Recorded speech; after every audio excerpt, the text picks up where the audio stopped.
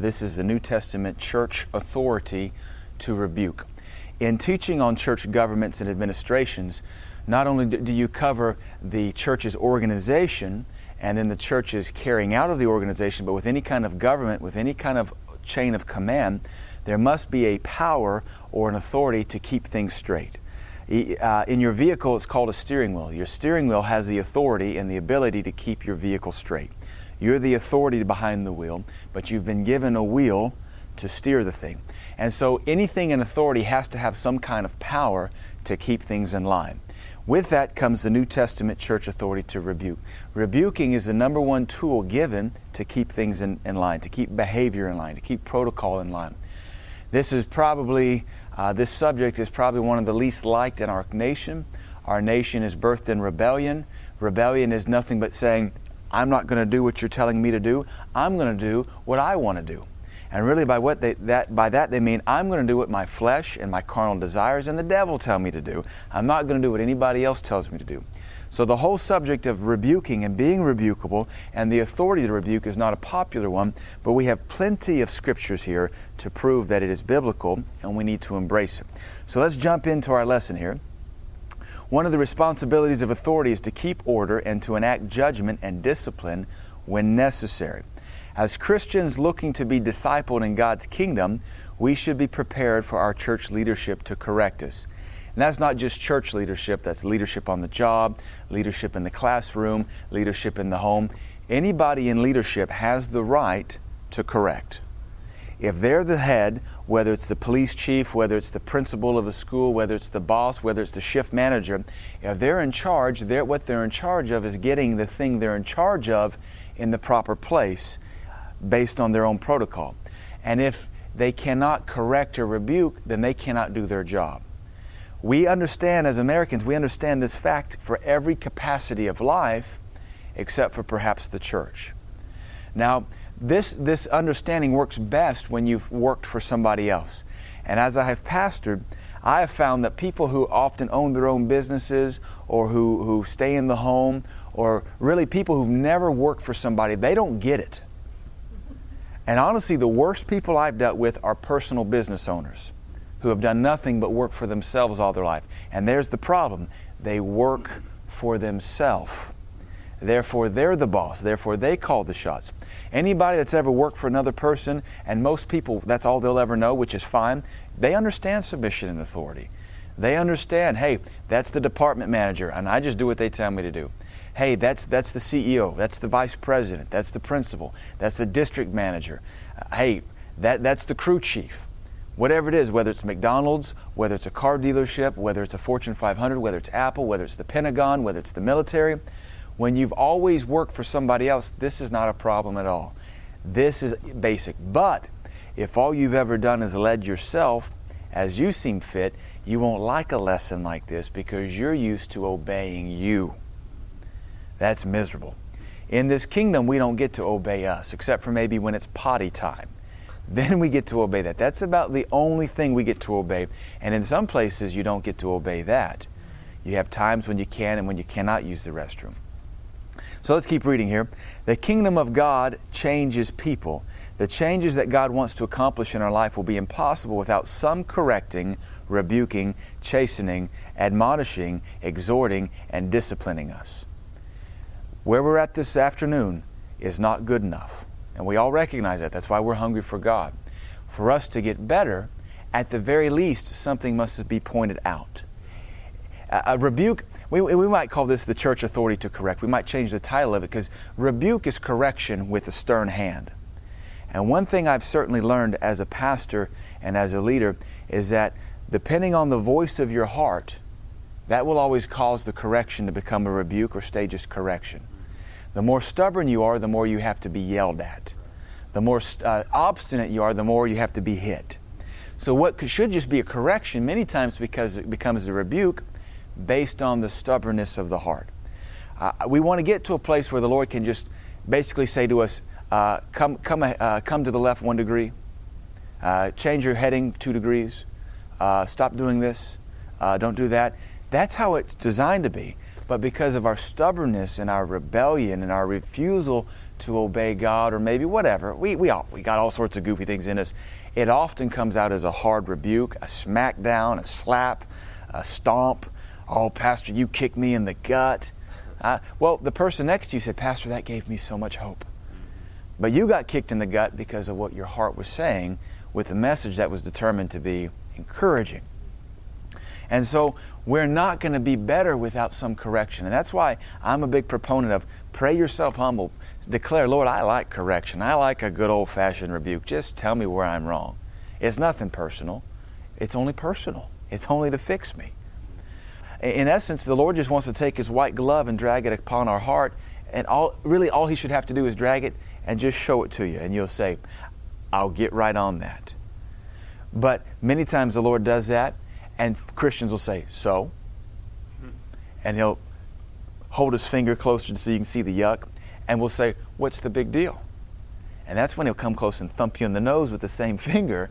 Well, that hurt. Why couldn't you just take the white glove? Or as Corinthians teaches us, why couldn't you take the white glove yourself? Judge yourself. So these words, correcting, rebuking, chastening, admonishing, exhorting, disciplining, these are not dirty words. They are words of promise. They are, however, not words for the faint of heart, prideful, or stubborn. So just keep that in mind. So what about love? This section, I enjoyed writing this. Anytime discipline and judgment are discussed, inevitably someone will cry, that's too harsh. Where's the love? I should probably amend the curriculum and say in this hippie culture that has been infected with the plague of hippiedom for 50 years, hippies cry, where's the love? And we'll say, well, it's been here all along, but you perverts went and made up your own love 50 years ago when you had sex with anything that would lay still long enough, and you wanted to smoke weed, tie-dye a shirt, and try to stop the war. Well, you didn't stop it, and you haven't stopped it, but you're still smoking pot, sleeping with whoever you want to, and won't shave your armpits. That's how most Americans view love. 50 years of hippie, beatnik rebellion. So let's look at what the Word has to say concerning true biblical love. Remember that God is love, and His commandments are spoken in love, and if we love Him, we will keep His commandments. John 14:15, if you love me, keep my commandments. So God could honestly say, where's the love? You rebellious Christian, where's the love? If you really loved like you claim you loved, you keep my commandments. That's what Jesus said. John 15:10, if you keep my commandments, you shall abide in my love. Oh, so fornicating is not true love. Fornicating is actually hating the commandment. Jesus Christ said here in John's Gospel, if you keep my commandments, you abide in love. So in order to sin, you have to leave true biblical love. In order to murder, you have to leave love. In order to fornicate, you have to leave love. In order to slander, you have to leave love. But if you keep the commandments, that's true love. Even as I have kept my Father's commandments and abide in His love. So right there, Jesus Christ gave us the example. He said, I've kept everything my Father commanded, therefore I abide in His love. I would submit to you that hippies have never been in love. They've been in lust. They've been in a stoned haze, sometimes a purple haze at that, but they've never been in the God kind of love. But that is a demon spirit that came in here in the early 60s, and it's never left. And I like to point out from time to time, you go to any university today, and the counterculture has not evolved once in 50 years. And the hippies, you know it, from the 60s, they still dress the exact same way today. The rest of us, we went through the fashions of the 70s, we went through the fashions of the 80s, we went through the fashions of the 90s, we went through the fashions of the double aughts, now we're into the teens, and we've changed with everything. But the hippies, they're frozen in time with their same philosophies, their same mentalities. And what the hippies always said was peace, man, which meant don't judge me, I won't judge you, don't correct me, everybody should just get along. I tell the story, my friend Marlon was at a hippie commune called the Rainbow, what was it called, the Rainbow Meeting or the Rainbow Gathering in Kansas 15 years ago. And there was this dude with a big beard, and he had ticks in his beard. And they were interviewing him, and they said, we hear you have ticks in your beard, big old fat dog ticks. And his response was, yeah, dude, ticks got to have a place to live too. That's a hippie philosophy. In the end, a lot of people got sick because somebody started using the bathroom in the watering hole and they got dysentery. And that's hippies for you. No law, no order, no command. And there's nothing communal about a hippie commune. It's sinful, it's rebellious. They try to have order without law. And you cannot have order without law. That comes back to governments. Hippie communes do not succeed. They always fail. They implode because there's no order. They try to boast themselves of no order, no discipline, no structure, and it always implodes. The hippie movement has struck the church very hard, even among the charismatics. And a couple years ago, probably less than 10 years ago, there was a move among some very popular Christian leaders who you might or might not know. They're not Word of Faith, but they are charismatic. And they said, this new movement has no head. Well, how do you organize it? Oh, no. Everybody's equal in this movement. They had websites built and they were meeting. It was called The Gathering or something. But then you find out there was a board of directors. So you did have to have some governments. Of course you do, because you have to handle the finances. And even the government has to tell the church, somebody should be in charge of this.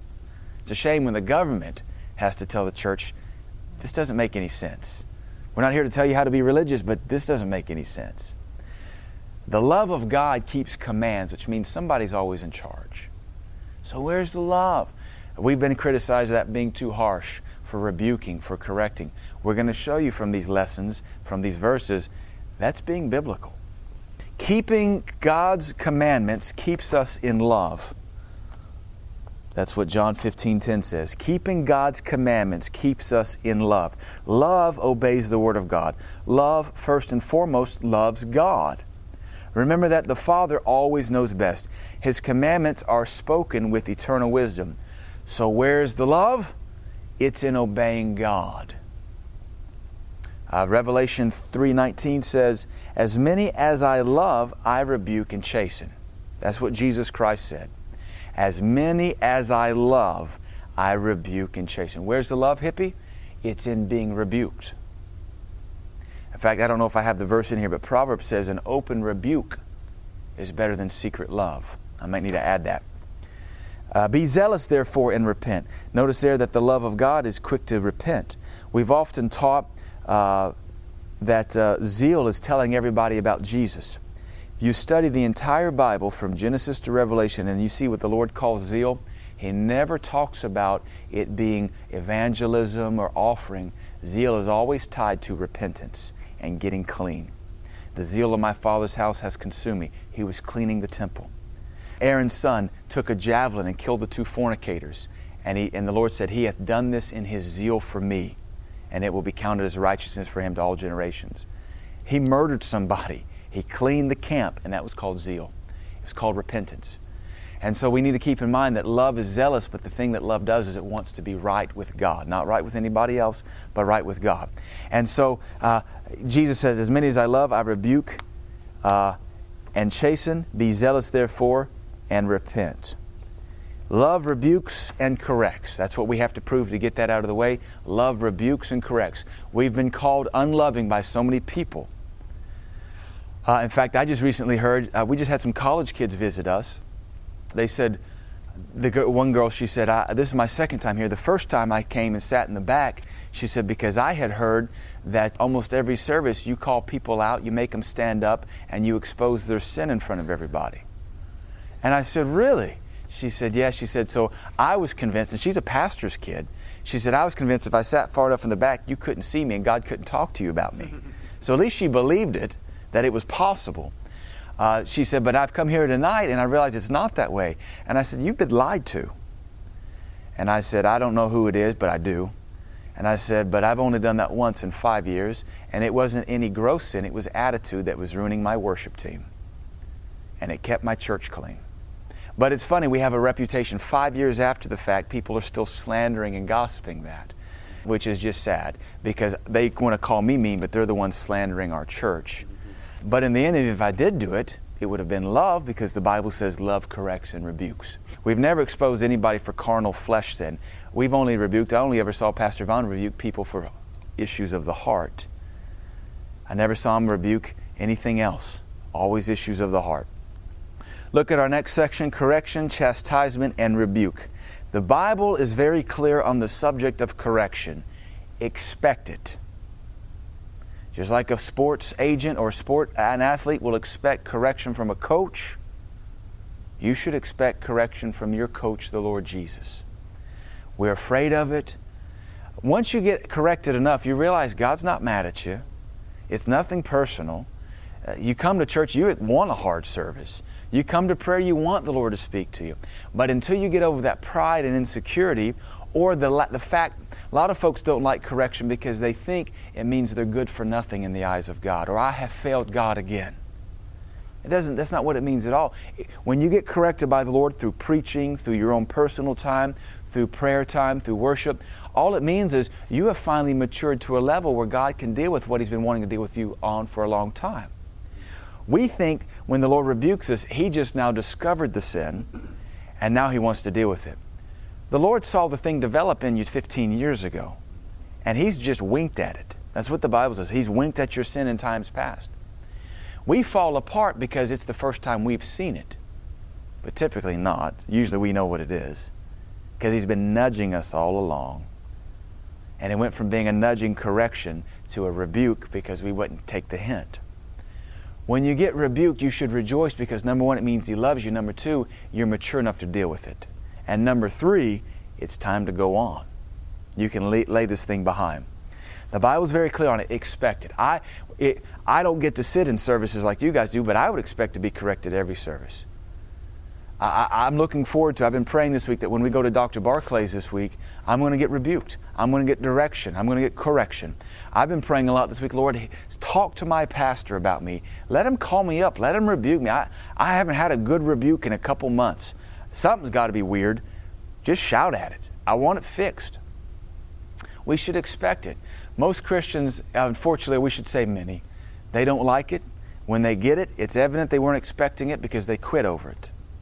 Can you imagine a quarterback quitting his football contract because his coach says that was a horrible pass? He already knew it was a horrible pass. But yet that just shows Americans are soft. So let's look at some verses here. Expect correction. Job 5:17. Behold, happy is the man whom God corrects. Happy. Happy. Therefore despise not the chastening of the Almighty. The Bible says you're happy. I'm not. Well, get in line with the Word.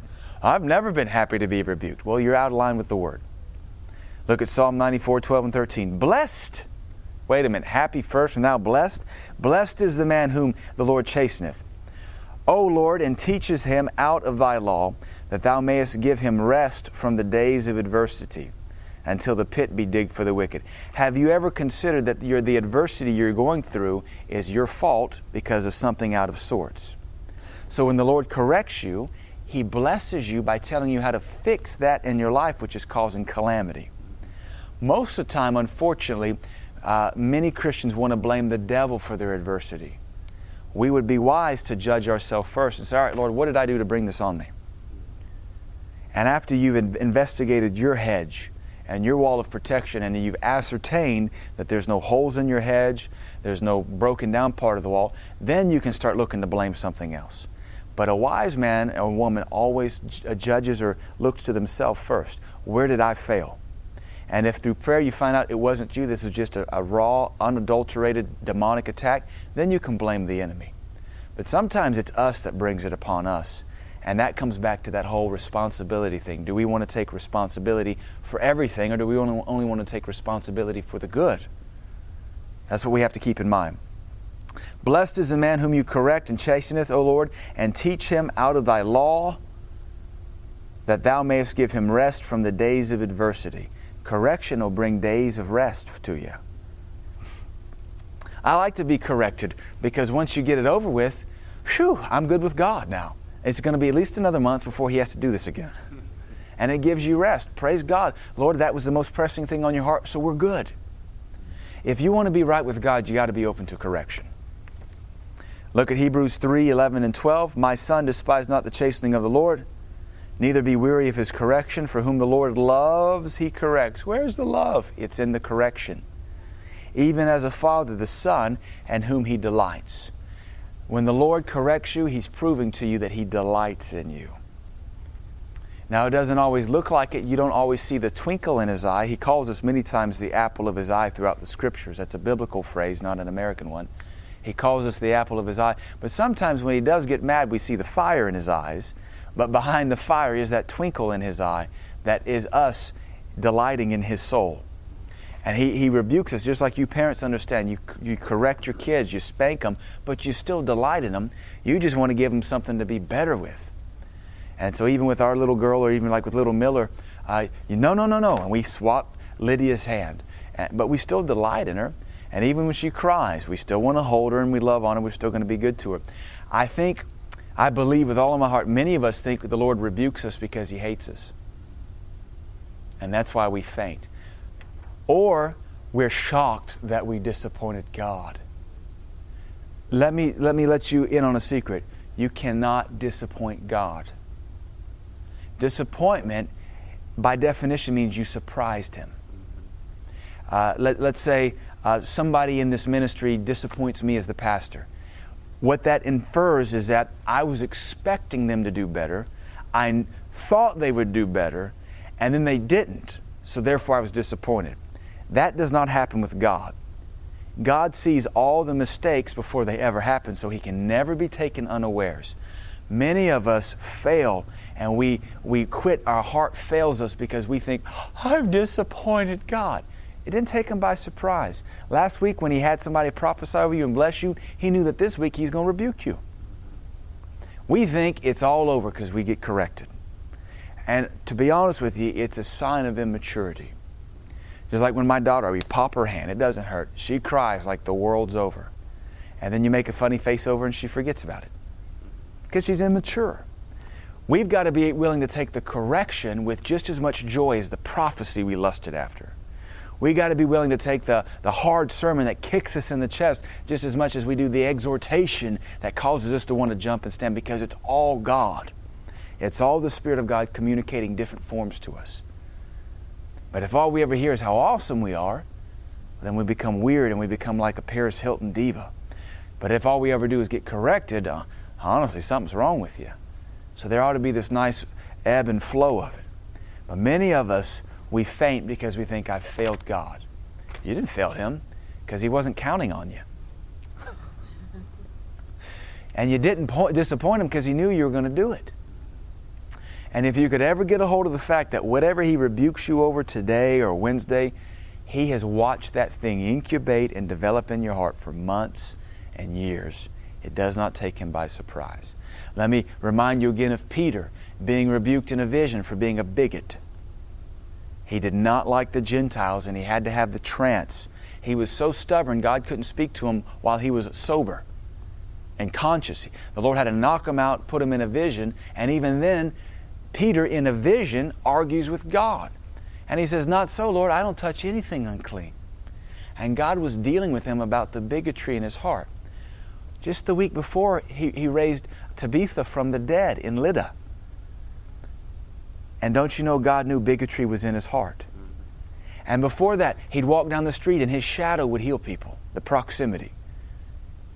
Street after street. He's just a walking incubator of the anointing with bigotry in his heart. And don't you know God saw it? And so if we had been Peter on the rooftop, we might have quit the ministry altogether. How could God ever use me? I'm such a dog. There's no record that Peter threw a temper tantrum or had a little pity party. He said, yes, sir. He went a little reluctantly, and the angel said, go, doubting nothing. And he goes. And we know Acts chapter 10 happens, and the Holy Ghost falls on the Gentiles, and they're baptized in the Holy Ghost, and a tremendous thing happens. They never pray a word. They get born again. They never ask for the Holy Ghost. They speak in tongues. And the last thing they do, Peter says, I guess we should water baptize them. Then he's eager to go back to the church at Jerusalem and brag about how stupid he's been. God poured it out on the Gentiles. We've been wrong all along, guys. We get ashamed of stuff. And what it really is a sign of immaturity, because we can't handle correction or rebuke. We got to get over that. Not only are we to expect correction and chastisement from the Lord, we are to count it a good, blessed, and even a happy thing. Why? Because it means God is delighting in us. There's other scriptures there too. Probably Proverbs 27:5 says a secret love, open rebuke's better than secret love. You can look at those on your own time. Let me show you now my job as a pastor and the job of anybody in leadership. Our next section is called the command. I am biblically commanded to discipline and rebuke. The command to discipline and rebuke. Often God corrects through His appointed leader. Now we've all been rebuked of God in private. We've all been rebuked of God or corrected through the Scriptures. I would even generally add preaching. When I preach, I'm not, unless there's one or two of you I'm really aiming for, it's the Holy Ghost that's going to correct you. We've all been in services that we thought were encouraging, and 3 people over, they were eating gravel. We've all been in services that everybody else was running and dancing, and we felt like a dog. That wasn't me rebuking. That was still the Holy Ghost. But often God corrects through His appointed leadership. Certainly within the confines of a local church and concerning the operations of the local church, a great deal of correcting will come from the leadership. A leader's orders to discipline and rebuke come directly from the Lord Jesus Christ Himself. If a leader is going to please Jesus and successfully represent Him in the earth, there must be some degree of correction and chastisement coming out of him as he leads. It is biblical to expect church leadership to correct, rebuke, warn, and chastise. Now, this we're talking about private stuff. I don't count it personal rebuke if I preach and you get worn out. I don't count that personal correction. I count personal correction when I have to call up, or a department head has to call you up, or a department head has to call me up. Pastor, I got an issue with this person in children's church. What do? I said, call them up, get it right. I count that as personal correction or rebuke or chastising. Or maybe in my office or in passing. But from the pulpit, that's a sledgehammer hitting 100 people at once, or 150 people, or 50 people. So I don't count that as personal correction. Let's look at some less verses here. 1 Thessalonians 5:12. And we beseech you, brethren, to know them which labor among you, and are over you in the Lord, and admonish, warn, or reprimand you firmly. This verse gives us some of the job description of biblical leaders. They labor, they supervise, and they admonish. Many modern churches and congregations only want their leaders laboring. They don't want their leaders supervising or admonishing. I have so many stories, even in this little community, about Christians who want to go to a church and do their own thing. The most recent one that I just wanted to really lean across the table and slap the woman. But even my wife, I could tell my wife was tensing up because she didn't know what I was going to do. But she said, I said, oh, what part of helps are you in at your church? She said, well, we live too far away to be involved in helps. She said, and the guys are trying to get my husband to be an usher and work in the parking lot, but that would require us getting up a little earlier, and we'd have to go separately, and so it's just a lot of work. And you know how it is. No, I don't know how that is. I know how your carnal is. She said, so we're just not involved, but we're faithful there. She said, but in fact, I'm starting my ministry over there, and I've got a ladies' prayer group, and they come and meet with me, and I go to church there, and we have meetings. And I thought, you wretched Christian. You can't help the pastor with his vision. You can't get your lazy rump out of bed 15 minutes earlier to get your kids ready 15 minutes earlier to help the pastor with his vision, but you can go and do your own thing at your convenience because it draws attention to you. Christians, unfortunately, they just want someone to labor among them and really give them a platform for them to do their thing, but they don't like for leaders to admonish them or supervise them. Around here, we hold a little bit stronger hand than that. I got many stories like it. That one fires me up, but we'll move on. Look at 1 Timothy 5:20. Well, let me back up. 1 Thessalonians 5:12. Notice that it says, know them that labor among you and are over you. That means they have authority over you, and they admonish you. So part of a biblical leader's job is to admonish you. That word admonish means to warn or to reprimand you firmly. So we certainly have that. A reprimand or an admonishment is not a rebuke. It's just kind of I wouldn't do that if I were you. You be careful around that person. That's an admonishment. You be careful running with those people. I noticed your tithing's dropped off. I don't know how much you're giving, but I have a chart. I'd really encourage you, don't rob the tithe. That's an admonishment. A rebuke is, if that ever happens again, I will kick you out of my church. If this ever happens again, I will sit you down and so fast your head, you'll know it's a rebuke. And you'll see the fire in my eyes.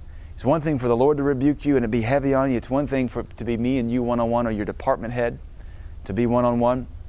And let me back up and add this. Correction is where we want to keep it. We don't want to keep it a rebuke. We don't want it to instigate or go that far. Because if you don't submit to a rebuke, our next lesson is church discipline. So it goes in a sense, correction, admonishment, rebuke, discipline. That's kind of the order we see in the New Testament. Correction says, hey, don't say it that way again, or hey, make sure you're on time, or hey, make sure that you do this like the department head tells you to. The next time be, listen, how many times are we going to talk about this? I know, Pastor, I'm sorry. All right. And then the third time, oh, whoa, Nelly, what are you doing? Are you purposely rebelling here? I command you to get this right, or I'm going to sit you down. And then if you do it wrong again, now we enact church discipline and we sit you down from whatever it is, or whatever. We rebuke and admonish the worship team on a regular basis. We've never disciplined that I know of, and that I've warned them lots of times, I'll just sit you down because I really just don't need you up there. But we do admonish and rebuke quite a bit. Look at 1 Timothy 5:20. Them that sin rebuke in front of everybody, that others also may fear. That's in the New Testament. That's in the pastoral epistle. That is what Paul told Timothy to do in his church at Ephesus. And Ephesus was a mature church. And he's basically saying them, we could say those that live habitually. Everybody sins. We know that you have to have the Spirit of God using this Scripture to give you the authorization. Everybody in here sinned today. We're not having a rebuke session here. We understand, just like 1 John says, those that sin know not God. Well, we all sin, but we know God. So we know it's a habitual thing. But Paul commanded Timothy, those that sin rebuke before all, that others may learn and may fear. If I rebuke Aquila for screaming during praise and worship, I guarantee you, if I do it right, nobody will ever scream in this church ever again. Our hearts will instantly say, we ain't ever screaming in this church. And if I rebuke somebody for bubble gum and I just stop in front of everybody and say, do you not read my Jumbotron? I was noticing this Sunday night, a lot of folks chewing gum, and when I look at them, they'd stop. I've really thought a few times about, you want to go ahead and swallow that? If I stopped and said, Will, do you not read our Jumbotron? It's in bright pink letters with double bubble on the backdrop. It says, please no gum in our sanctuary. Why do you sit there and disrespect me? If I stopped in the middle of a service and rebuked him like that, everybody would swallow their Mentos, their gum, and their dentures. Because others would fear. I would lose the service. But that's the effect. Even Proverbs says, if you rebuke a fool, even the simple will take note. They'll learn. You rebuke a fool, everybody else will learn too. In this verse, the Apostle Paul is teaching a pastor, Timothy, how to lead the local church. This includes public rebuke. This leading includes public rebuke. I have a biblical right, any minister has a biblical right to rebuke publicly. I don't see why that's hard to understand. Even at a protest, even at a public forum, if somebody stands up out of turn, like at a public forum or a town meeting for the presidential elections, the police will drag them out. There'll be a public rebuke. Boo! Boo! We don't like your policies. You're a murderer. He'll just stand there, the politician will just stand there, and the police will rebuke him. Thump them, taser them, drag them out, and get rid of them. How come this will work in every place but the church? Because we're supposed to love. You mean make hippie love. Well, we don't do that here. We honor Jesus Christ. This is not a private rebuke in this verse. If it was a private rebuke, no one would know about the rebuke and therefore would be unable to learn from the sin. So there's both private and public rebuke. Look at 2 Timothy 4:2. I like this passage a lot. Herald and preach the word. This is Paul telling Timothy, herald and preach the word. This is out of the Amplified. Keep your sense of urgency. Stand by. Be at hand and ready. Whether the opportunity seems to be favorable or unfavorable, whether it's convenient or inconvenient, whether it's welcome or unwelcome, you as a preacher of the word are to show people in what way their lives are wrong. I like that. And convince them, rebuking and correcting, warning and urging and encouraging them, being unflagging and inexhaustible in patience and teaching. That there is the pastor's job description. And I like maxing that verse out in my church. Show people in what way their life is wrong. That's my job. Who are you? I'm doing my job. I wish you'd shut up and do yours. He just rebukes. Well, I'm biblical. You fornicate. You're not biblical. He's always nagging us. Well, yeah, urging them. I'm doing my job. You skip every Sunday night service. You're not doing your job. He's always, I hate it when he harps on tithing. I'm doing my job. You're a thief. You're not doing your job. How come, what are you trying to lower the standard that nobody should do their job in Christ? That doesn't make any sense.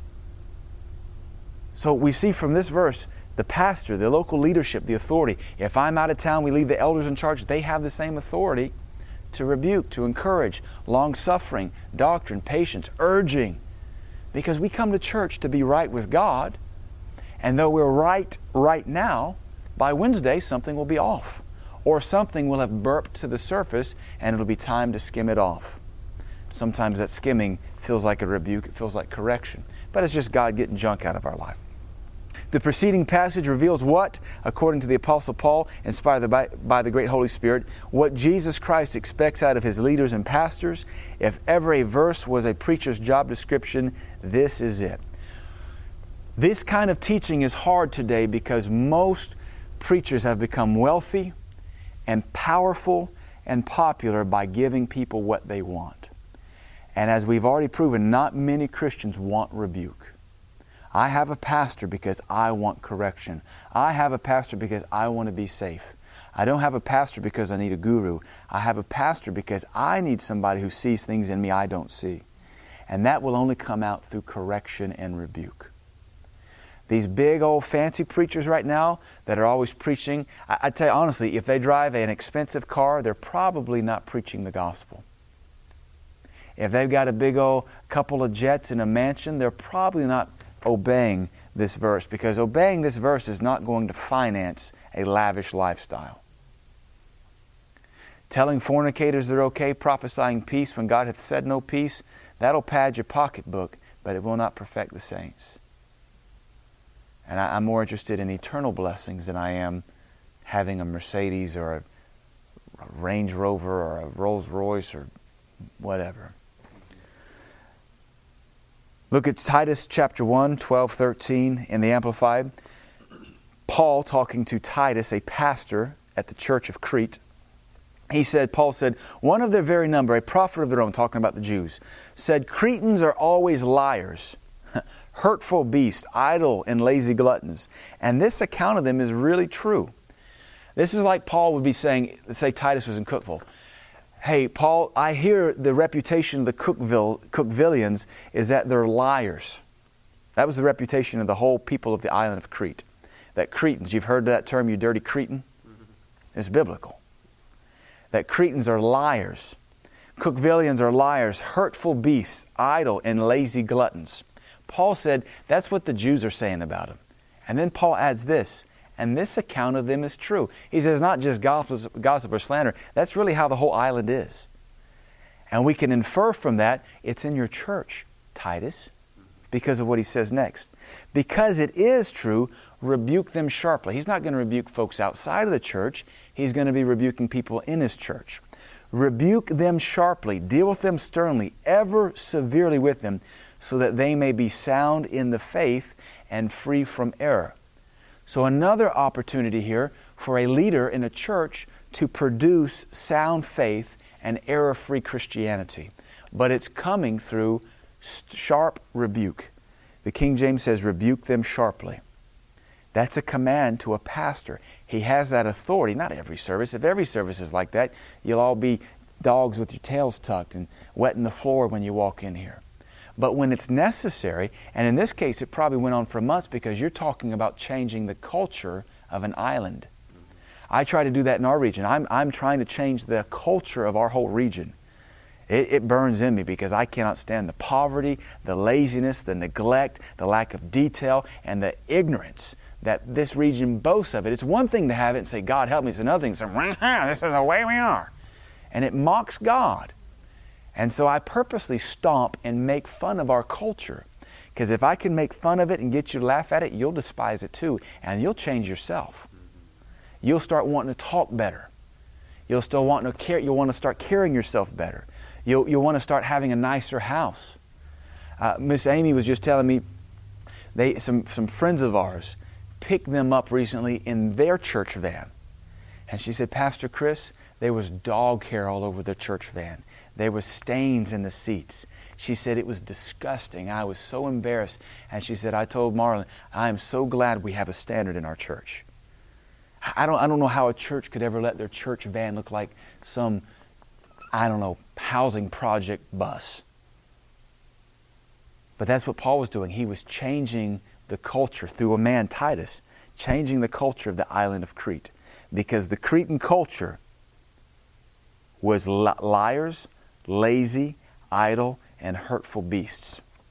Titus was pastor of the church of the island of Crete. In these two verses, Paul is actually dealing with the island's culture, lazy, lying, hurtful, idle beasts. Paul wanted Titus to rebuke this ungodly culture out of the Cretans so they would be sound in the faith. Titus was commanded as a pastor to sharply rebuke. Why? To produce sound faith. Any church without a steady diet of correction and even rebuking will ultimately be weak in the faith. When I took judo, that's the one thing I trained more firmly than anything else in my whole life. We could learn the first throw, Ippon Seoi-nage. And though you learn it's very complex, we'd practice it. We'd do fit-ins, we'd do drills, lines, all the stuff. And even after, I did judo on and off combined for about 2.5 years. Even after all that, I would still be corrected on the first throw I ever learned. And it wasn't a rebuke, it was just a correction. Chris, get down a little bit lower, turn this way, rotate that. Yes, sir, I know to do that, I just forgot. And just drill it over and over again. No matter where we get in the things of God, with whether it's evangelism or ushering or worship time, we'll always have to be open to the tweaking and correcting, because every one of us has flesh, and flesh likes to start backing off what it knows to do. And it likes to back off and take it easier. That's why the Lord has to give shepherds to sheep, because sheep, when left alone, won't do much of anything. So you need that strong voice of a leadership and authority, and you challenge it. Come on, let's go. Come on, we can do this. Come on, don't quit. It's just how the kingdom's designed to work. So much that even preachers have to have pastors or fathers in the faith to help them. And so any church that doesn't have a steady diet of correction, and there's different ways to serve up correction. It can be through teaching and doctrine, or it could be just through a hard rebuke. Like Sunday morning wasn't a hard rebuke, but I said, come on guys, that's the worst worship we've had in a long time. Nobody came to this altar hungry to worship God. Now I didn't rebuke us, but I just I admonished us. We're better than that. And we proved it Sunday night. So how come we could do it Sunday night, but just 10 hours earlier we didn't want God? Our heart could change on a dime. That's the bad thing about a fickle heart. It can turn on a dime. My wife and I were reading healing scriptures last night, and in Acts 28, they are marooned. Paul and the others are marooned on the island, and he gathers the wood, and that viper bites his hand. And the islanders, they're instantly convinced, yep, this man's a murderer. That's a quick judgment. And seeing as how the ocean, he survived the ocean and the storm, and the ocean has spit him up, yet this judgment has come upon him because he's a murderer. And it says, Paul just shook the thing off. This is book Acts 28. And it says, and when they waited for him to puff up, die, and fall over, and when the time was long past, the Bible says they changed their minds and declared he was a god. That's a quick turnaround. From being convinced this man's a murderer, this man's a god. We did that Sunday morning. This God ain't worth worshiping. Oh my God, I need you. I honor you. I exalt you. That's pathetic and fickle. Oh, Jesus. Any church without a steady diet of correction and prodding and admonishing and then an occasional rebuke, you're going to grow weak. Weak. Titus 2:15, these things speak and exhort and rebuke with all authority. Boy, you can't get past that verse right there, just sums it all up. Rebuke with all authority. You have the authority to rebuke. You have all authority, Pastor Titus. You have all authority to rebuke. Exhort, even the word exhort means there's a hint of warning. The original Greek and even the English word exhortation means you're proclaiming something, but there's a hint of warning. There's a, come on, let's do it, because if we don't, it won't go well for us. Well, exhortation is a little bit lower step than admonishment. Admonishment is all warning. Exhortation is a prodding, a provoking, because if we don't do it, it could cost us. But here you speak, exhort, and rebuke. Let no man despise thee. Titus was authorized to rebuke those who were out of line. For the local pastor, it is a biblical command. You can look at Ephesians 5:11 and Revelation 2:20. We've got to understand that with church governments and administrations, as we've defined before, governments is the organization of an entity. But administration is the actual hands-on, rubber meets the road application of all that organization and arrangement. Governments is just the arrangement. Administration is how you actually administer or engage the organization. You can think of administrations as the gas and the clutch. The government is the engine, the transmission, the structure of it. But until you begin to put on the gas and take off the clutch, you don't administer, you don't engage it. In order to do this, in order to govern and administrate, there is correcting power. There is this authority to correct. In fact, I may go back and add the progression of correct, admonish, maybe correct, exhort, admonish, then rebuke. And then from there comes the discipline, whatever that may be. One man, I actually did have to sit him down, and he was very penitent. He was never purposely rebellious, but he was just damaging things. And he said, Pastor, I've repented to the Lord. I ask you to forgive me. He said, I feel like I failed you. And I said, sir, it isn't that you just failed me. You've been failing me for years. And we're just now having to sit you down. And I said, this isn't anything new. You've been failing God for years. And He's been merciful to keep you doing this many years, to give you opportunity after opportunity to correct it. But I can no longer waste time, money, effort, energy, and people fixing your mess because you can't get your act together. I love you. I said, but we're not sitting you down to punish you. We're sitting you down to fix you, to build you, to set you back up. And the quicker you submit to that, the quicker we can promote you again. We got to be encouraged that there has to be that authority to keep things steered. If everybody has the same authority, we'll go in 10,000 different ways. And what will happen is you'll go over there, somebody go over there, and when you get over there, you'll coagulate people to you, and you'll want to be the one in charge. And it'll repeat itself by divine nature. So we got to accept it in these terms, in this local house. And so with our next lesson, which is called the New Testament Authority to Discipline, we'll see what the New Testament says, how you can enact discipline when people override correction, they override the admonition, they override the rebuke. At what point, what does the New Testament say we could do? The harshest ultimately is excommunication. And we do have that right to kick people out of our church. Now, I don't know if we've ever done it, but I know how to preach you out. But other than that, we'll look at some other things. Hopefully you learned something out of this. I appreciate you coming. Let's pray and we'll close. Father, I thank you for this lesson. Father, I believe that your word has taught us and shown us that we should expect correction, rebuke, chastisement, admonishment, because that's how we get better.